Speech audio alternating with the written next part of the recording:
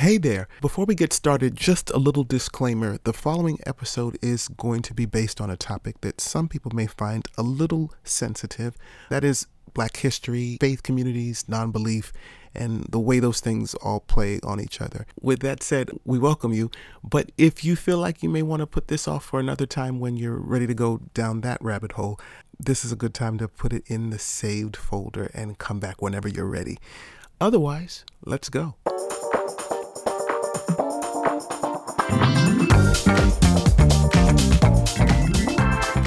What do the Pope, the Puritans, and Pastor Paula White have in common? In this episode, we explore the hows and the whys that make religion and politics a match not quite made in heaven.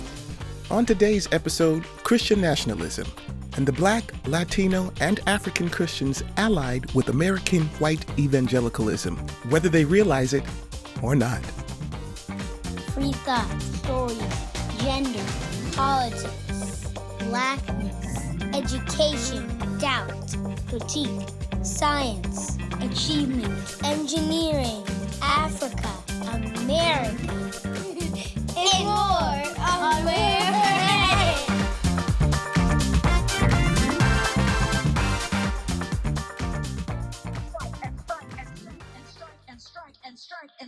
and strike until you have victory.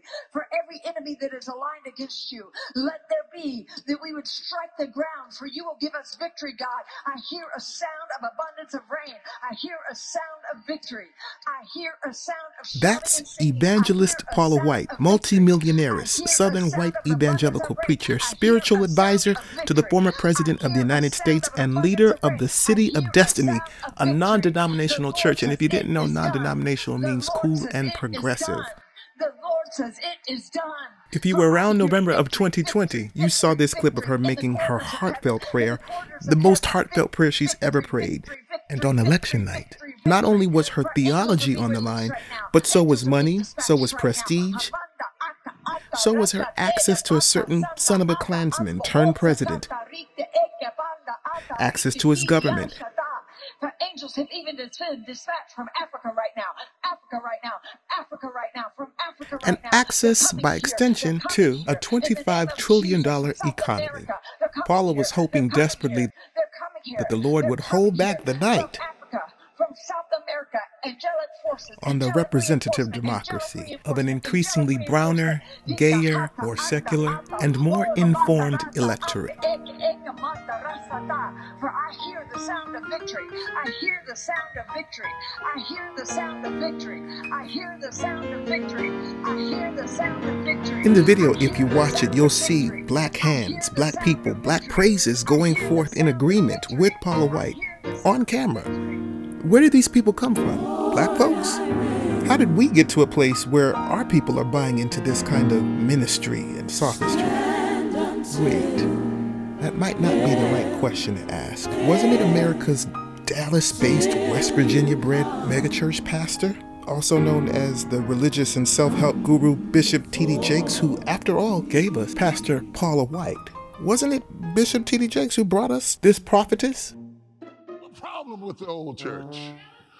I came up in the old church. I love the music and the dancing and the clapping and the guitar playing and the tambourines and the washboards and the bass drums and the church mothers and the lap scarves and the big hats with fruit bowls on top of. I came up in the old church. But my problem with the old church is the old church taught us about deliverance, but they didn't teach us about struggle. In the late 90s, when Pastor Paula White was starting to make her way up the ranks, mega churches were growing. The Christian rock industry and the Christian rap industry were actually viable careers that people could have in Christian music, all of which were undergoing massive changes as music was becoming more contemporary and churches were having to deal with how do we keep young people, how do we make it cool, how do we make it hip, and how do we still keep it Christian. Khakis and sneakers and pastors wearing jeans became chic, and that was a sign of the new church. I think it's extraordinarily important. Love wins, for me, is a way of understanding that God is love and love demands freedom. You are asking for it both ways. That doesn't make sense. I'm asking. People of mixed races started attending churches with one another, and it just seemed like a really fertile time for a new way of worship, a new way of ministry, and a new way of doing church. You're not falling behind, you're in training. If it's taken longer than you thought, it's because God has something big in your future. Don't slack off. Don't get tired of doing the right thing. If you'll keep passing the test, the scripture says your due season is coming. People wanted something hip, something less structured, something less rigid than what they had grown up in. As people tried to break down racial barriers and close age gaps, words like love and love wins and everybody just coming together to get along was the attitude of the new worshipers. As a society, we had eked our way through the crack epidemic, ignored the AIDS epidemic, but got through that, I guess. And people were looking for something other than just another kente cloth, Afrocentric church service. People wanted hope, people wanted excitement, and people wanted a sense of expectancy. Looking low, and he's working on my behalf. So all I'm going to do is sit back and praise the goodness of Jesus. I'm going to tell who's doing it. I'm going to testify that the Lord is fixing this for me. So no traditional messaging, no pulpits, no liturgies, Super Bowl halftime production quality, but an incoherent message and poorly disguised underbelly of racism, evangelical authoritarianism, misogyny, and anti-LGBT sentiment was there all along, right beneath the The surface. question I'm asking you, and what you seem to be saying in this book, is that love will melt everyone's heart eventually, some even post-mortem. You've just indicated, though, one of the problems with this book, which is, in a sense, you're creating a Christian message that's warm, kind, and popular for contemporary culture, but it's frankly, according to this critic, unbiblical and historically unreliable. That's true, isn't it? No, what it's you've not done true. is you're amending the gospel, the Christian message, so that it's palatable to contemporary people who find, for example, the idea of hell and heaven very difficult to stomach. So here comes Rob Bell. He's made a Christian gospel for you, and it's perfectly palatable. It's much easier to swallow. That's what you've done. I was there, I was part of the church business for more than 20 years, working in ministries just like this. War against flesh and blood. We're not in a war with that. Hi to everyone. We're not in a war against flesh and blood. I came on because I care about God's creation. And every person from the LGBT and anything else, any other kind of thing that is supporting gay, I never said LGBT last night. I said SIN. And whatever falls under sin will preach. But while some people were busy enjoying dynamic services, feel-good sermons, or maybe singing Kirk Franklin's "It Doesn't Matter What Color You Are as Long as Your Blood Was Red," white evangelicals dating back to pro-segregationist Jerry Falwell were openly gathering strength and formalizing alliances with political leaders agitating for a white supremacist worldview. Because Jesus. For Paula White, and those like her, it didn't matter what color you were, as long as you voted for her version of God, and eventually for Trump. After all, the angels are being dispatched from Africa. Angels have even been dispatched from Africa right now. Africa right now. Africa right now. From Africa right now. They're coming here. They're coming here. The Lord says it is done. The Lord says it is done.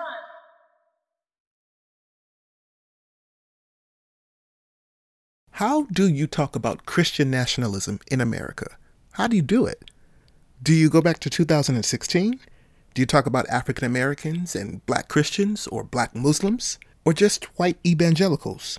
How much overlap is there between ethnic groups?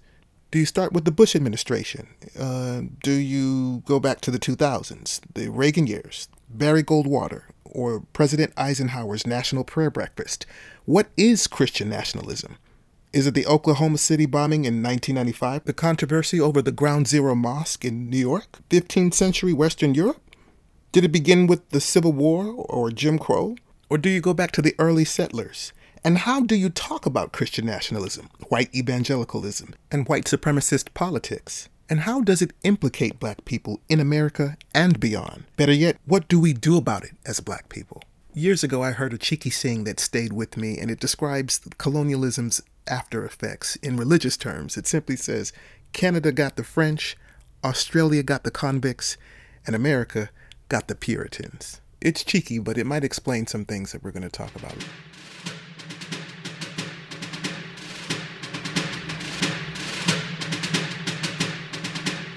Around 2010, I had a friend who I would talk a lot with, and we had some really good conversations about church, spirituality, politics, you name it. We would just talk and talk and talk, and he liked to pick my brain, and I liked to ask him questions. And when we would get to talking about stuff, he often said that he didn't watch the news. He just didn't like to watch the news. And he just didn't understand why people made religion so political. And I kind of understood that. News can be depressing. But he seemed to think that that was virtuous almost, that it was good to be uninformed. And he found staying in the Word more fulfilling and relevant to his life and for his comforts. And in 2010 or 11, roundabout, when there was that horrible earthquake in Haiti, he asked me my opinion of that. And without going into the story, he told me that he thought that what happened in Haiti was a result of the people of Haiti losing God's covering. And that after all, 70% of Haitians are Catholic, 30% are Protestant, but 100% of them are voodoo. My friend, a black man with Caribbean roots, was telling me, much like Pat Robertson was telling us on the 700 Club, that the Haitians deserved the earthquake that killed them and their family members and destroyed their homes and took their livelihoods and loved ones from them. Also, God is a good God.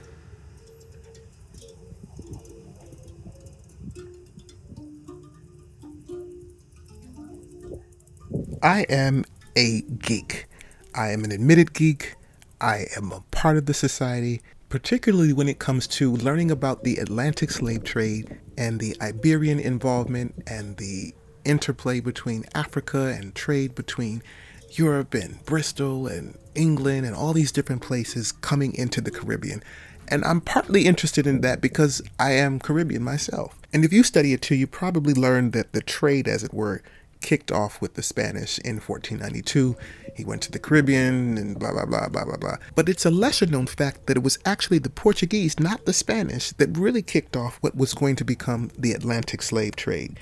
They were laying the groundwork up and down the west coast of Africa for 50 years or so before Columbus and the Spanish even got in on it. Now, there's a lot of dense history in that I'm not going to get into just to keep it light, but the record is clear. Concerning black folks, especially in the New World, religion and politics have gone together for a long time. So it's the 15th century in Iberia, Portugal and Spain.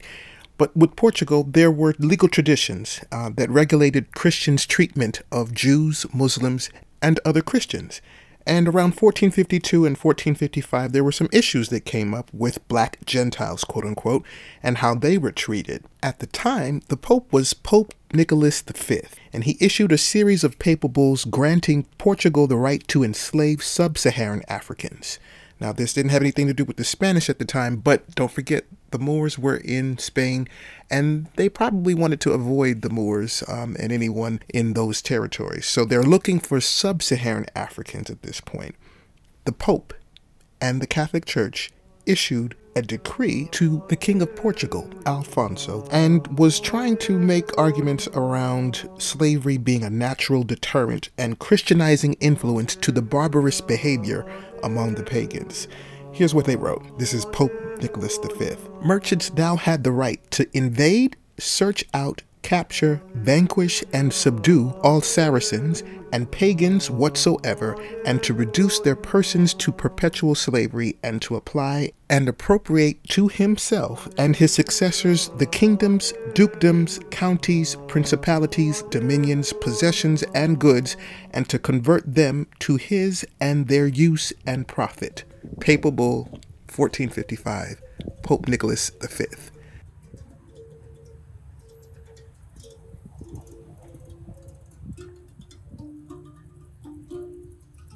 What's the point of this?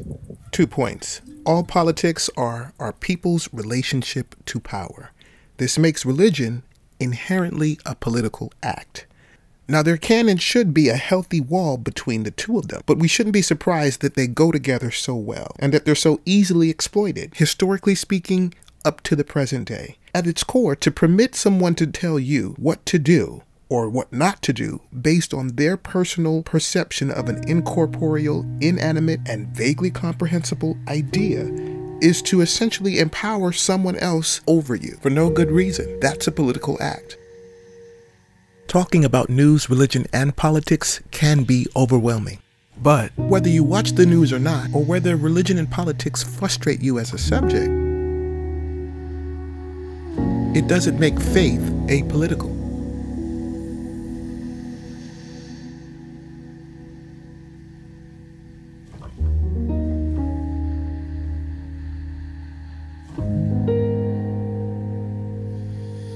This is your host, Roger, and you're listening to Where We're Headed. We'll be right back.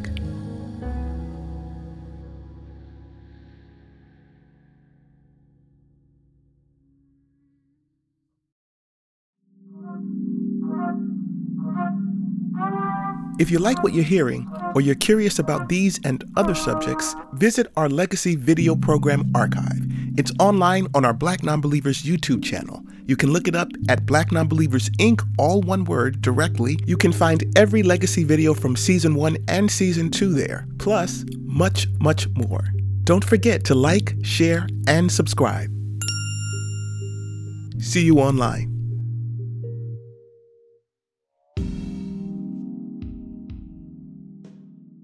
In the earlier segment, I mentioned America getting the Protestants. Let's just quickly recap what that really means for us today. You may have heard of the Puritans. They were not only protesting the Catholic Church, but they were also protesting the Church of England. They were a religious reform movement in 16th century England, and they felt that they had a direct covenant with God to make certain reforms. They were under siege from their own church and their own crown, and so some of them came here as colonial settlers. This was around the 1620s, and then later on in the 1630s, and their protesting that once made them unified began to divide them once they were here. You may remember Tituba. This is in the play and in the movie The Crucible, and Tituba represents a real part of that division that affects Black people in terms of political power using religion. She's African in some cases, and in other cases, historically, she is an indigenous Taino woman from Barbados, or in some stories, she's even an indigenous woman from South America who was trafficked as a slave and brought to Barbados. But whatever she is, she represents a kind of division between religion and politics and the way that those things affect people of African descent or indigenous backgrounds against a European religious model. Tituba is demonized and forced to confess, and her forced conversion represents, among other things, the power of state religion and the inferiority of African ways, African religion, and Black women. The Puritans were separatists. Their movement goes back to the 1530s, and in the 17th century, some groups of worshipers began to separate themselves from the main body of their local church, where preaching was inadequate, and to engage an energetic lecturer, typically a young man with a fresh degree, who was a lively speaker steeped in Reformed theology. This is the tradition that was handed down in the Americas. George Whitefield comes to mind, that charismatic preacher that we still have to this day in Protestant religion. As time went on, more settlers came to colonize and established themselves in North America, some calling themselves Puritans, some calling themselves Pilgrims in later groups, some calling themselves Separatists, others calling themselves non-separatist Congregationalists. By the 1640s, there was an enterprise of 10,000 people in the Massachusetts Bay Colony. They soon outgrew the bounds of their original settlement and spread to what would become the rest of New England and eventually beyond New England. Stay with me now. We'll bring this full circle after the break.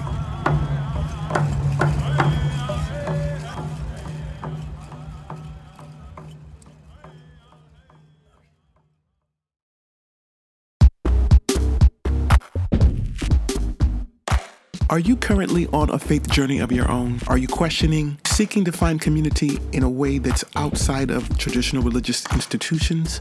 Or reimagining yourself in relationship to your community and your surroundings as a formerly religious person? You're not as alone as you think you are. There are communities and people and organizations that exist to help people like you in your own journey along the way of life in your questions, in humanism, free thought, in social justice, education, LGBTQ advocacy, scholarships, and more. You are absolutely not the only one. There are others like you, and we're organized, we're engaged, we're active, we're protesting, communicating, and we're trying to live healthy lives as best and ethically as we possibly can, and to have a little fun along the way. Learn more about some of these organizations, like the ones that have produced this podcast, Where We're Headed. You can find out more at AmericanHumanist.org and BlackNonbelievers.org. That's the American Humanist Association at AmericanHumanist.org. And on Facebook, search us at Black Nonbelievers of DC and Black Nonbelievers at BlackNonbelievers.org. Find us online, support today, check us out.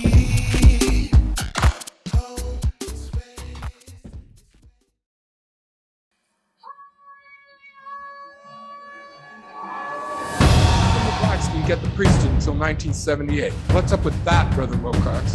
What, Brigham Young was a jerk? Members of the church were prejudiced? Maybe we're asking the wrong question. Maybe instead of saying, why did the blacks have to wait until 1978?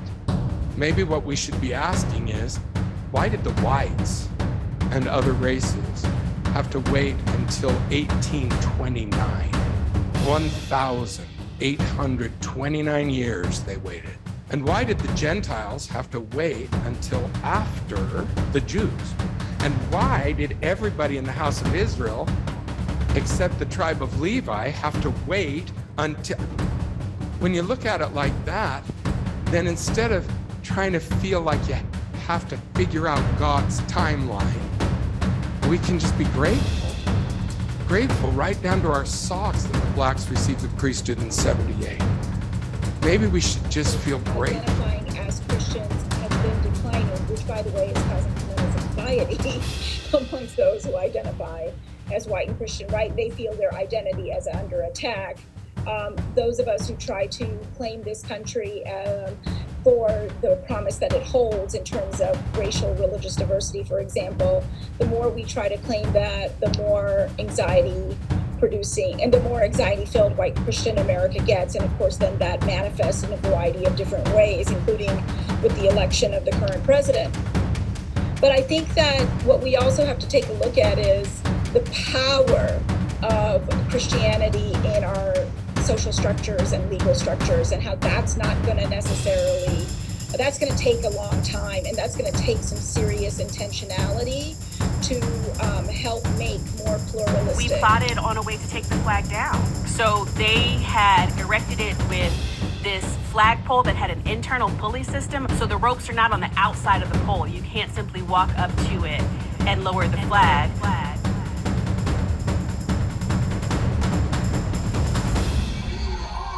Christian nation. The blood of Jesus must wash this land, and so we've come here to join you. To pray that your government would have wisdom to uphold righteousness in this land. Today, America is losing their religious freedoms. We are trying to restrain an agenda that's going to hurt the nation and hurt whoever did that role was very likely to be arrested. I was the only person who had a direct connection to South Carolina, and I was a black woman. And we felt very strongly that the image of a black woman in particular being the one to take the flag down would create a powerful kind of symbolic rebuke of everything that the flag represented. Christian school in 7th grade, Colorado Springs Christian School. And there, I think it's even more extreme than Heritage in some ways. For example, in 7th grade Bible, we got some sort of worksheet, as far as I recall. I think it was a supplemental sheet that was handed out. It had, 3 sort of caricatured illustrations of Noah's 3 sons, right? Shem, Ham, and Japheth, with arrows pointing to what parts of the world they supposedly populated after the flood. Shem looks like a sort of stereotypical white guy. Japheth, stereotypical kind of, folkloric Asian caricature. And then there's this very racist black caricature of Ham with an arrow pointing at Africa. And it doesn't actually say that this is why we had slavery in America and that was okay. But that was clearly the subtext, right? This was clearly teaching us the curse of Ham And as I recall, the Bible instructor seemed a little embarrassed by this worksheet himself, but he still taught it. I have a lot of people who say that, well, the Confederate flag, it's just a symbol for the South. It's not necessarily about slavery.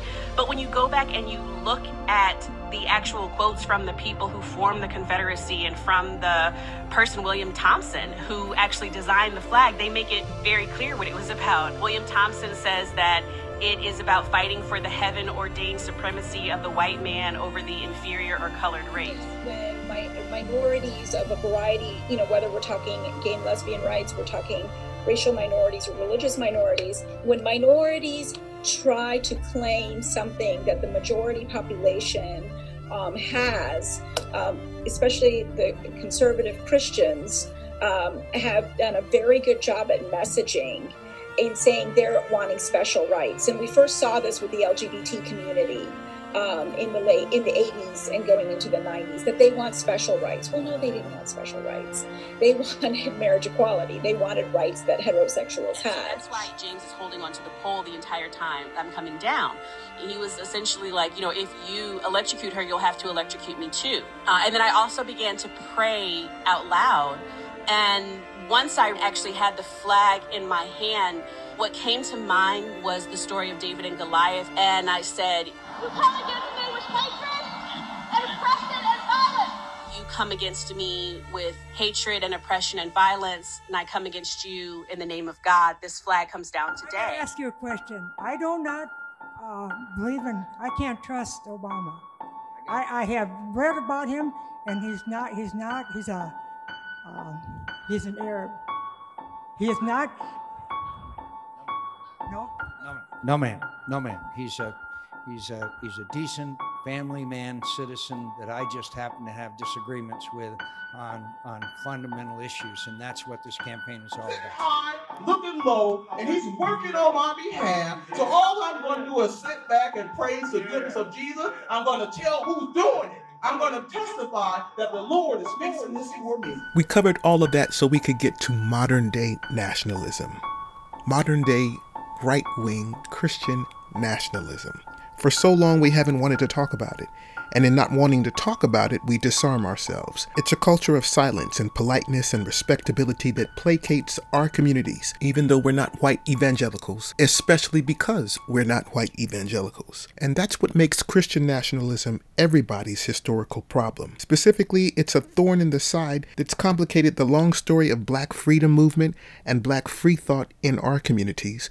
On one hand, creating our own institutions has given us dignity and autonomy in spaces that we might not have had before. On the other hand, it's allowed us to not be aware of other theological views that don't have our best interests at heart. And while all evangelicals want to bring people closer to Jesus, white evangelical Christianity has formed an alliance with the far-right populism that's 50 years old and reveals a relationship that's resistant to change and actively furthering Christian dominionism as an extension of the very things that Pope Nicholas V talked about in 1455.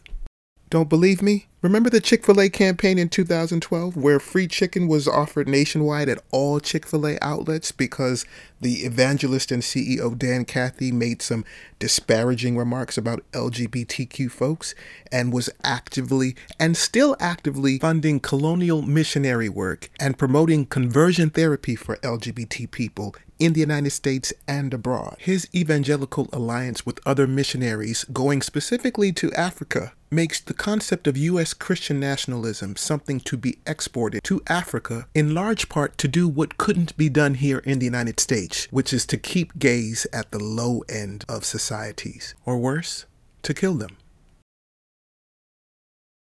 Or shall we talk about Ronald Reagan and his embrace of the leader of the once moral majority, a Christian nationalist group brought together by segregationism, in support of a presidential candidate who would begin his campaign in Philadelphia, Mississippi, in league with blatant racists and white supremacists. Before the 1970s, your church did not care about abortion and in fact believed that life begins at birth. And while I do not think that a bunch of Jesus worshipers should have a fucking thing to say about health care when it's not their own bodies, At least that position was consistent with your scripture. But the minute y'all couldn't segregate a fucking school, you needed another issue to keep maintaining your political clout. You don't think that there are any babies dying in there? You're not stupid people, but you are deceptive and dishonest people. Jerry Falwell Sr., perhaps a patriarch of white Christian nationalism and white evangelical Christianity, represented the 20th century version of the union between church and state, but particularly white churches and the state. It also served as a new model for political compromise to be exploited later in the 20th century and beyond. Trumpism has never been very far from the surface in the history of the Republican Party. Trump didn't bring anything inside the big GOP tent that was already there. What he did in bringing that up, in radicalizing those emotions, this populist angst, is he showed Republicans that there's a way forward without the old model that Mike Pence represents, especially when it comes to social conservatives and evangelical Christians. Give them what they want. And that refers to a line that Donald Trump uttered to Mike Pence's chief of staff, Mark Short, about what he was going to do for evangelical Christians. He was going to give them everything they wanted because he knew that if he did, they would keep supporting him. He did that, and in the process, he obliterated the model of social conservative, evangelical that Mike Pence has, and many others before him had represented in the Republican Party, because they learned they didn't need somebody who was one of them to get what they wanted done. I'd love to get into more of this white nationalism post 9/11, but I gotta mention Pastor Terry Jones. He's the one in Florida a few years ago who was determined to burn 3,000 or 2,000 Korans in protest of American Muslims and Muslims everywhere, I guess. He was the one who was visited by the Secret Service and who was compelled by the FBI and even the Department of Defense and General Petraeus at the time not to do this, but insisted on going through with burning these Korans, because in Pastor Terry Jones's world, Muslims don't belong in the United States. Only white Christians do. At the Sunday morning service at the Dove World Outreach Center, there were fewer than 30 worshipers, a tiny congregation among the world's 2 billion plus Christians. But Pastor Terry Jones has led this little flock to the brink of what has become a global confrontation. In fairness, there were other Christians, and particularly white Christian denominations and congregations in Florida who denounced Terry Jones at the time, but Terry Jones didn't listen. And when he was asked, is there anything that could stop you from being blasphemous in this way, Terry Jones simply said, if God sends me a message to stop, I'll stop. It's time to stand up and do what we're doing. Pastor Jones says he will go forward with his plan to burn hundreds of Korans, the holy book of more than 1 billion Muslims, on September 11th. As these alliances get fulfilled, we see that religious minorities, when they want representation, and yes, there is a religious gay and lesbian community of Muslims and Christians, and they too are religious minorities. In fact, most LGBT people are religious. But I digress.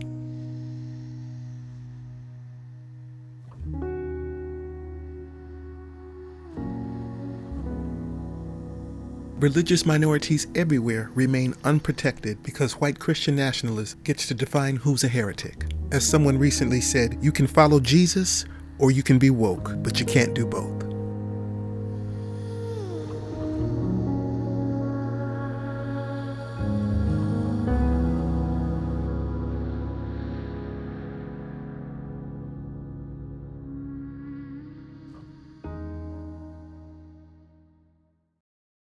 What we have to understand, I think, as a country, is that if we're talking race, we're not race neutral.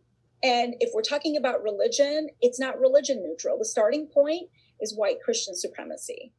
Over the years, America has made compromise time and again with domestic-led terrorist groups armed with the cross and the sword, and with the antipathy and contempt for Black, Indigenous, and other peoples of minority faiths and ethnic backgrounds. This religious impulse has been right there from almost the beginning, from baptizing Africans being packed into slave ships, praying a blessing over the voyage in the Middle Passage, permitting free blacks like Richard Allen to worship in church, but only from the balcony above, separate from white Christians below, to enveloping Confederate ideology into a Christian worldview, reflected in stained glass windows on the National Cathedral right here in Washington, D.C., windows that only were recently changed in 2021. Now, there's a tendency to denounce white evangelicals and authoritarian Christians as fake Christians. There's also a tendency to treat stories like these in the news with kid gloves. This only downplays or serves to excuse a very dangerous form of extremism. We're all paying the price for that right now.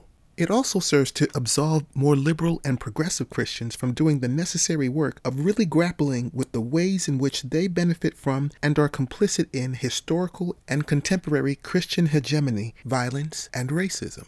The compromises of old are no longer holding up, mainly because Christian nationalists and white evangelicals don't want compromise anymore. They're tired of settling, and they want nothing less than full-on Christian theocracy. They've seen the earthly riches, and they want it all right now. Not even in heaven. They want it now. So this is where we are. And after all these years of evangelical infrastructure building, people sometimes still wonder, how did this all happen? How did we get here? There is a price to pay for not watching the news, for not being vigilant about how religion and politics affect everyday lives and the experiences of people all throughout this country and the world. And with all due respect, just throwing a black Jesus at the problem is not going to fix it. Because evangelicalism, that is to say biblicalism and conversionism, together or separately, tend to skew towards authoritarianism. And while white evangelicals, not to mention black and Latino evangelicals, while they're busy building the kingdom in the 2020s, white evangelicalism is perfectly happy to use us to advance a 500-year arc of white supremacist patriarchal social and economic policy in the name of God while we live out our faith.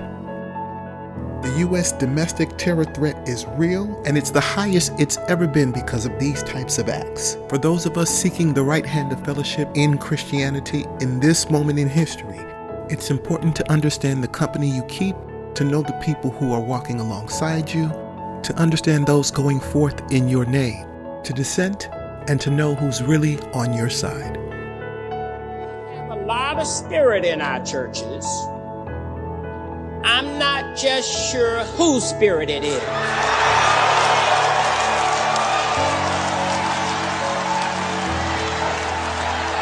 And maybe that's why thinking is so low in our churches.